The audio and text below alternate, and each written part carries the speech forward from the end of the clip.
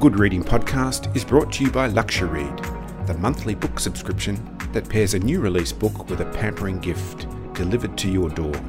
There are new books every month and 9 genres to choose from.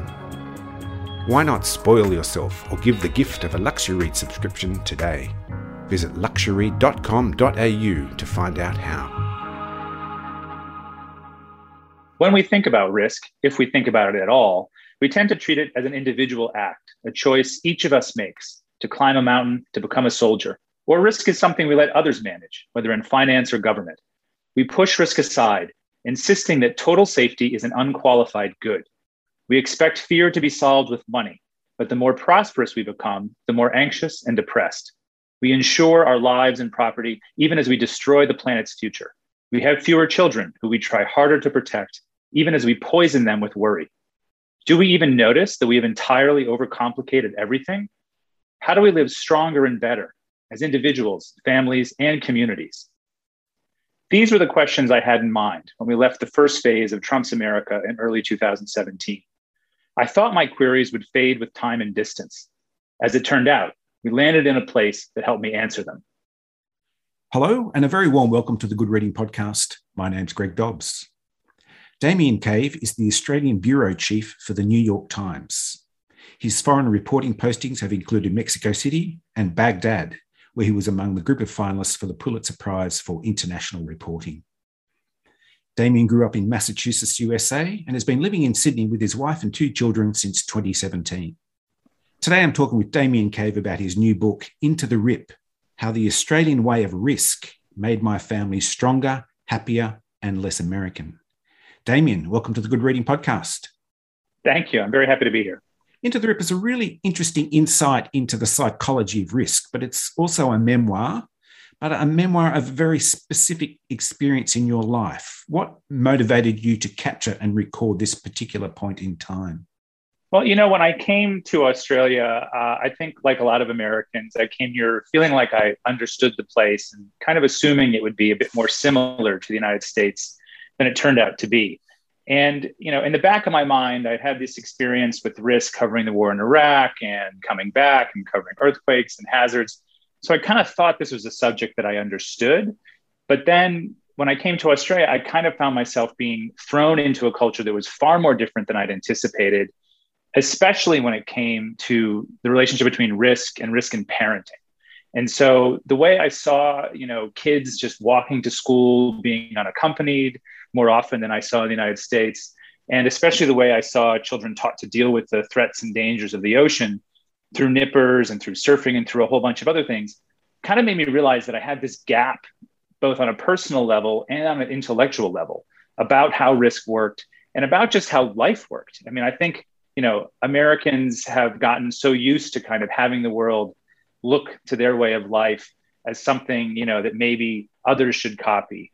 And I found myself in Australia looking back to Trump's America, feeling like that was clearly not a model for what was best for the world or for families, and kind of wondering if Australia might offer an alternative and trying to figure out kind of what that meant for me to sort of work through, what my own relationship to risk was, my own relationship to the United States was, and then also just find a better way to do it. I was at a point in my life where I'd kind of just been stuck in the same routines. I was doing the same things always, eating the same foods, running the same distances. And I was kind of just craving a new way of living. And to some extent, I think Australia offered an opportunity for me to explore all of that. And it just felt like a book. And so, I was looking for some hope, and I think I found it. And I was looking for, a new challenge and a new adventure, and kind of what challenge and adventure means to human nature and why it's valuable. Your work as a journalist and as an American gives you a fairly unique position as an observer of the Australian way of risk. What is the Australian way of risk, and how is that different to the American way of risk? Yeah, there's a couple of different things that come to mind. In the book, I describe the Australian way of risk as a way of life that assumes that life should be fully lived despite potential hazards.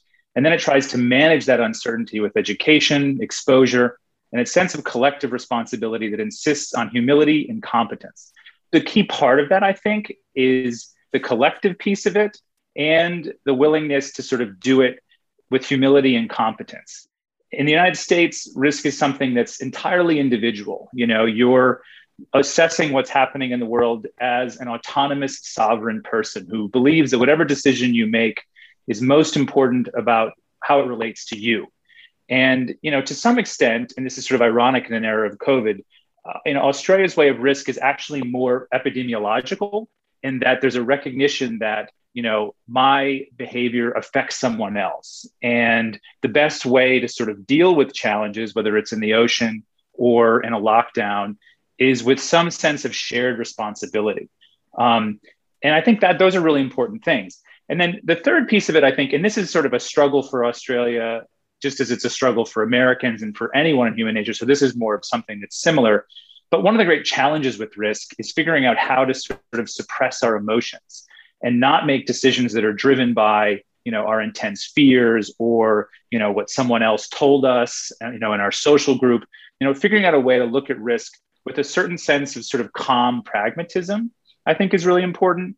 And Australia, in part because of the way it raises children and throws them into the ocean and throws them into the bush, I think creates a little bit more of that habit.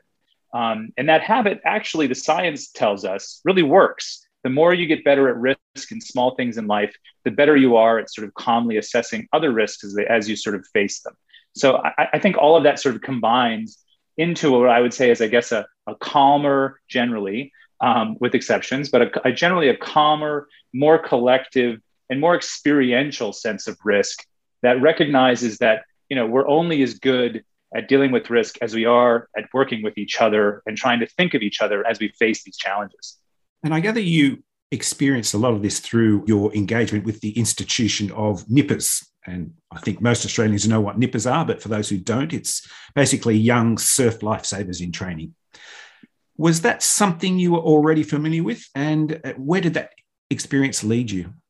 I mean, nippers was a completely foreign entity to me. When I first got here, I remember seeing a bunch of kids kind of at the beach and thinking to myself, well, God, is this like a camp? Is this, like some kind of national ritual? There's so much neon. There's so much lycra. Like, what on earth is this thing? It kind of looked like a circus on the beach, basically, of kids training for something like that. And then over time, and then I kept hearing about it. Like all the parents in my neighborhood were like, oh, well, you've got to sign them up for nippers. And, oh, they're definitely going to do nippers right.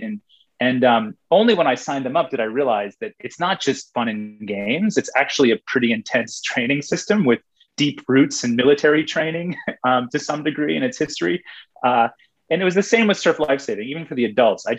This is not something that's common in the United States. This degree of both volunteerism and public safety combining, which, you see in surf lifesaving, which you also see with volunteer firefighters. It's just not how it works in the United States or in any of the countries that I've reported in. So it was a complete foreign thing that I had to kind of grow to understand and appreciate in a way that I think maybe some Australians don't even think much about because it just feels so common and familiar. But it's really a remarkable institution and kind of a remarkable ritual and set of kind of culture that's a part of Australia.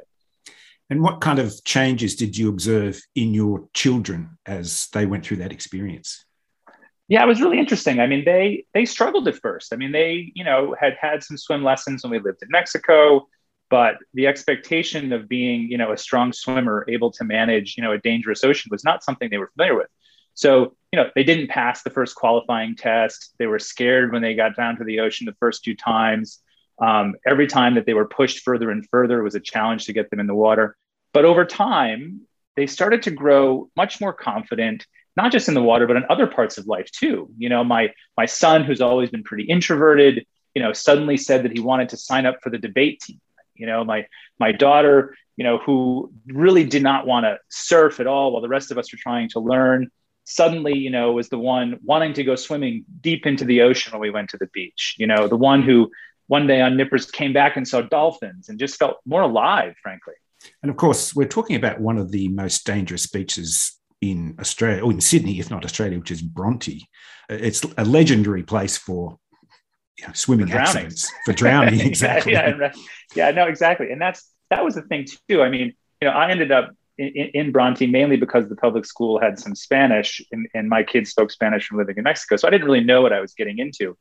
But once I got there and kind of learned just how dangerous it is, that was also a real reminder. I suddenly felt this intense fear for my children that, despite having covered wars and despite thinking of myself as pretty risk savvy, was kind of an unfamiliar sensation. And I really had to kind of push through that to let them learn how to be afraid and overcome fear. And it was kind of a regular process that over time really helped them, I think, build strength in other parts of their lives too. And the same for me as a parent. At some point, my kids forced me to get involved. And that really changed my own relationship to fear and risk as well. And that, of course, led you to an attempt at the Bronze Medallion. Why did you do that? And what was the outcome? I did that because my son challenged me to do it. He was trying to get out of nippers, I think, and didn't think I would ever do the bronze. And so, I took up the challenge thinking, oh, well, I can manage this. I'm relatively fit. And immediately was thrown backwards into failure and weakness. In the first, qualifying swim, I totally failed, didn't get there at all. But, it's actually it's a much more challenging than I expected. Swimming, there's lots of people who have written great things about swimming and the water over time. And there is something just so therapeutic and philosophical about the water. But what I didn't realize is that it takes a long time to get there. Like, I actually hated swimming as I was training to try and get the bronze. And that's despite the fact that my grandfather was almost an Olympic swimmer. My father loves the water. And I kind of had to realize that actually that pain and struggle becomes part of why it's meditative and why it's important and why it's humbling and why it's valuable. But it took a while to get there. I think a lot of Australians sort of assume that everyone loves to swim. But in fact, for a lot of us, it's torture at first. I was struck by one of the phrases you use within the book with regard to training for your Bronze Medallion, which is that it strips us all of individual hero syndrome. What did you mean by that? Yeah, I think that, especially with the way sort of life-saving works, you need to work with others. When you're training to sort of save lives, you can't do CPR, work the defibrillator, get the oxygen, and call for help all at the same time. You're usually working with others. And I think that's part of it, is there's a recognition that you can't do it alone. But even just on an almost simpler level, I think being in the great big ocean and kind of recognizing the dangers and trying to sort of manage them yourself puts you in perspective. There's this great, line that I use in the book from Pascal about what humans' role is within the universe and where we sort of sit, where he says, we are something, but we are not all. And I think for a lot of Americans in particular, that's a hard thing to grapple with. We kind of think we want to be all. And I really had to kind of learn that degree of humility, and that there's actually a better way to live if you can see yourself with that sense of perspective and understatement. When you first arrived in Australia, and I think you described both you and your wife, Diana, as experienced risk assessors who had worked hard to reject helicopter parenting. What made you question that assumption when you arrived in Australia? There were a lot of things. When we first came back from Iraq and had kids in Miami, we were feeling pretty good about ourselves. We didn't really care which bottle we used. We let them, as they were toddlers, climb the tall ladders at the playground. So, we looked like we were the kind of bold, brave parents there. And then when we got here, in addition to sort of seeing the way kids were just tossed into the ocean, there was also just a sense, I guess, of communal supervision in a way, where kids were just able to roam freer than they had been in the United States and in a lot of other places that I've lived in, and not just in New York City, but in suburbs too.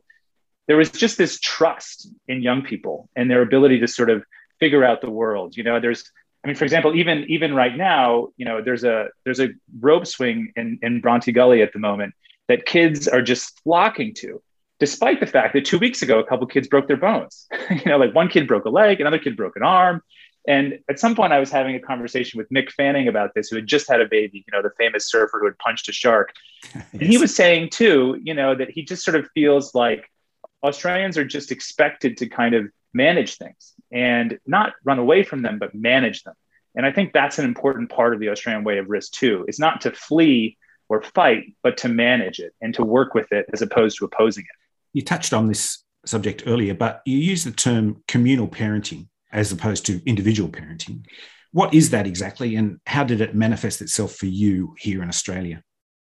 Well, part of it is what I was just describing in terms of, the kids sort of roaming free. And part of the reason they can do that is, there are parents who will tell me, hey, I saw Baz down at the park, he was doing X, Y, and Z. And so there's a sense of sort of collective sharing of parenting, which happens in any small community maybe, but it's much more common, I think, in an urban environment in Australia than it is in the United States or in other places. So that's part of it. But then also, and it's sort of built in even to the way Nippers works, where parents are expected to participate. You're expected to be either on the sand helping kids get in the water, or if you're in the water, you're trying to protect them from drowning. And, I had to sort of let my kids be taken care of by the parents of their friends, and to just accept and trust them that they were going to be okay, and that they were going to be responsible for my children the same way they would be responsible for their own. And it was frightening, but also extremely liberating. And it just gave me like a sense of community that, frankly, I haven't felt anywhere else. There's also quite a bit of discussion about self-esteem and the self-esteem movement in this book. And at times you're quite critical of this self-esteem movement. What is the problem with the self-esteem movement as you see it? Well, it's fascinating. I mean, the self-esteem movement became so popular in the United States that it was sort of like the air you breathe. It was everywhere when I was growing up. And I didn't really think about it at the time, but the more I kind of researched both the history of it and the way it sort of played out in the United States in particular, but elsewhere too, I started to realize that it kind of has things backwards. The whole idea of self-esteem is that if you tell people that they need to feel good, or that they're beautiful, or that they're smart, or that they're wonderful, that will motivate them to do well. When in fact, it's the opposite. Doing well actually gives you self-esteem. You can't have self-esteem without doing things well. And this is, I think, another way that sort of Australia stands out. When you think of something like Nippers and Surf Lifesaving, where the goal is to be proficient, the goal is to be skilled in doing. And by being skilled in doing, that's actually how we build confidence. You can say however much you want, oh, you're wonderful, or you're so smart, or you're so this. But, most of the time we see through it, and we recognize that that's just sort of platitudes, and that's not actually what makes us feel better. In fact, sometimes it makes people narcissistic. Sometimes it makes people depressed. There are a whole bunch of problems that come from just telling people nice things about themselves without actually helping them become masterers and managers of the life that they live. And that's really the path that needs to change. You actually use the phrase, self-esteem is the result of successful action. Yeah, it's basically, it's a little bit of like what I saw with my kids with Nippers, where, they were very insecure and lacking confidence when they got started. But the deeper they went out in the ocean, the more that they saw that they had strength that they didn't realize they had, the more that they saw that they could be resilient, they could get smashed by a wave and then get back up and get back out there. That's how they actually grew to become more confident. We're still built and shaped by our evolutionary biology, and the need for sort of physical challenge and to some degree social challenge and social risk, where we push ourselves into places and community places where we don't feel comfortable. That's actually how we build confidence. When we retreat, we just become more and more insecure and more depressed and have less confidence. And so, the path to self-esteem is important, but the path to actually getting there involves action, not words. As I read this book, and particularly as I got towards the end of the book, I kind of thought that this book, although it says it's about risk, is actually about happiness. And I wanted to ask you what you think the ingredients of happiness are, and have they changed with your experience of life in Australia? Yeah, I'm so glad that you picked up on that, because I do think that's a big part of the book. I think at the end of the day, what motivated me to write this book is maybe I wasn't as happy as I could be, or I should be, or I wanted to be. And neither was the world. I sort of feel like I had seen such a breakdown in community and a breakdown in just an ability to work together in the United States. And it kind of broke my heart. And, in the process of doing this book and of really throwing myself into Australia, I started to feel like I found at least maybe a path back. And what I kind of discovered is it's not necessarily the big things. It's not the things we like to talk about. It's not who we vote for. It's not, how much money we give to charity. Sometimes it's the really small things that you do with your family and your community. It's the willingness to try something totally new that makes you connect with someone that you wouldn't have otherwise connected with. It's the ability to be a novice at something and recognize that, maybe humility is a better way to approach new things, but that also there's a thrill to being a beginner. And it's being a model for our children, not just telling them what to do, not just telling them to be resilient, but actually trying to show what that's like in our own lives. And when you do that, even on a small scale, I think it can make you a lot happier. It certainly did for me and my family. I think we feel both less American, more Australian, and happier than we probably felt at any point in our lives. And I'm really grateful to Australia for showing me that. And sometimes I think Australians, it's a country that often knocks itself down a lot, that's always sort of talking about what it's doing wrong. And there's humility in that I respect and admire. But there are also models all throughout the society that really offer a path back to what I think is what we all need, which is to choose optimism, to choose adventure, to choose working with other people we love and people we don't even know. And so maybe Australia and the whole world can just, hopefully in this book, find a little way back to some of those core principles. And sometimes they're right around the corner, or in my case, just down the road at the beach. It's a really nice observation to make, Damien. And I've just got one final question for you. Now that you've undergone at least some of the Australian initiation rituals, have you been rechristened as Damo? Oh, completely. I'm glad you asked that too. It's funny, in the group of dads that I play on a terrible basketball team with, I've noticed just recently, actually, that they no longer call me Damien. It's Damo all the time. And especially now, I think with the book, that's pretty much the only thing I'm going to be called from now on. I think it's a pretty good position to be in. Yeah. Damien, thanks so much for joining me on the Good Reading Podcast. Thank you so much. I've been talking to Damien Cave about his new book, Into the Rip, How the Australian Way of Risk Made My Family Stronger, Happier and Less American. It's published by Simon & Schuster and is available at goodreadingmagazine.com.au. My name's Greg Dobbs, and thanks for listening. This Good Reading Podcast was brought to you by Luxury. Why not spoil yourself or give the gift of a Luxury subscription today? Visit luxury.com.au to find out how.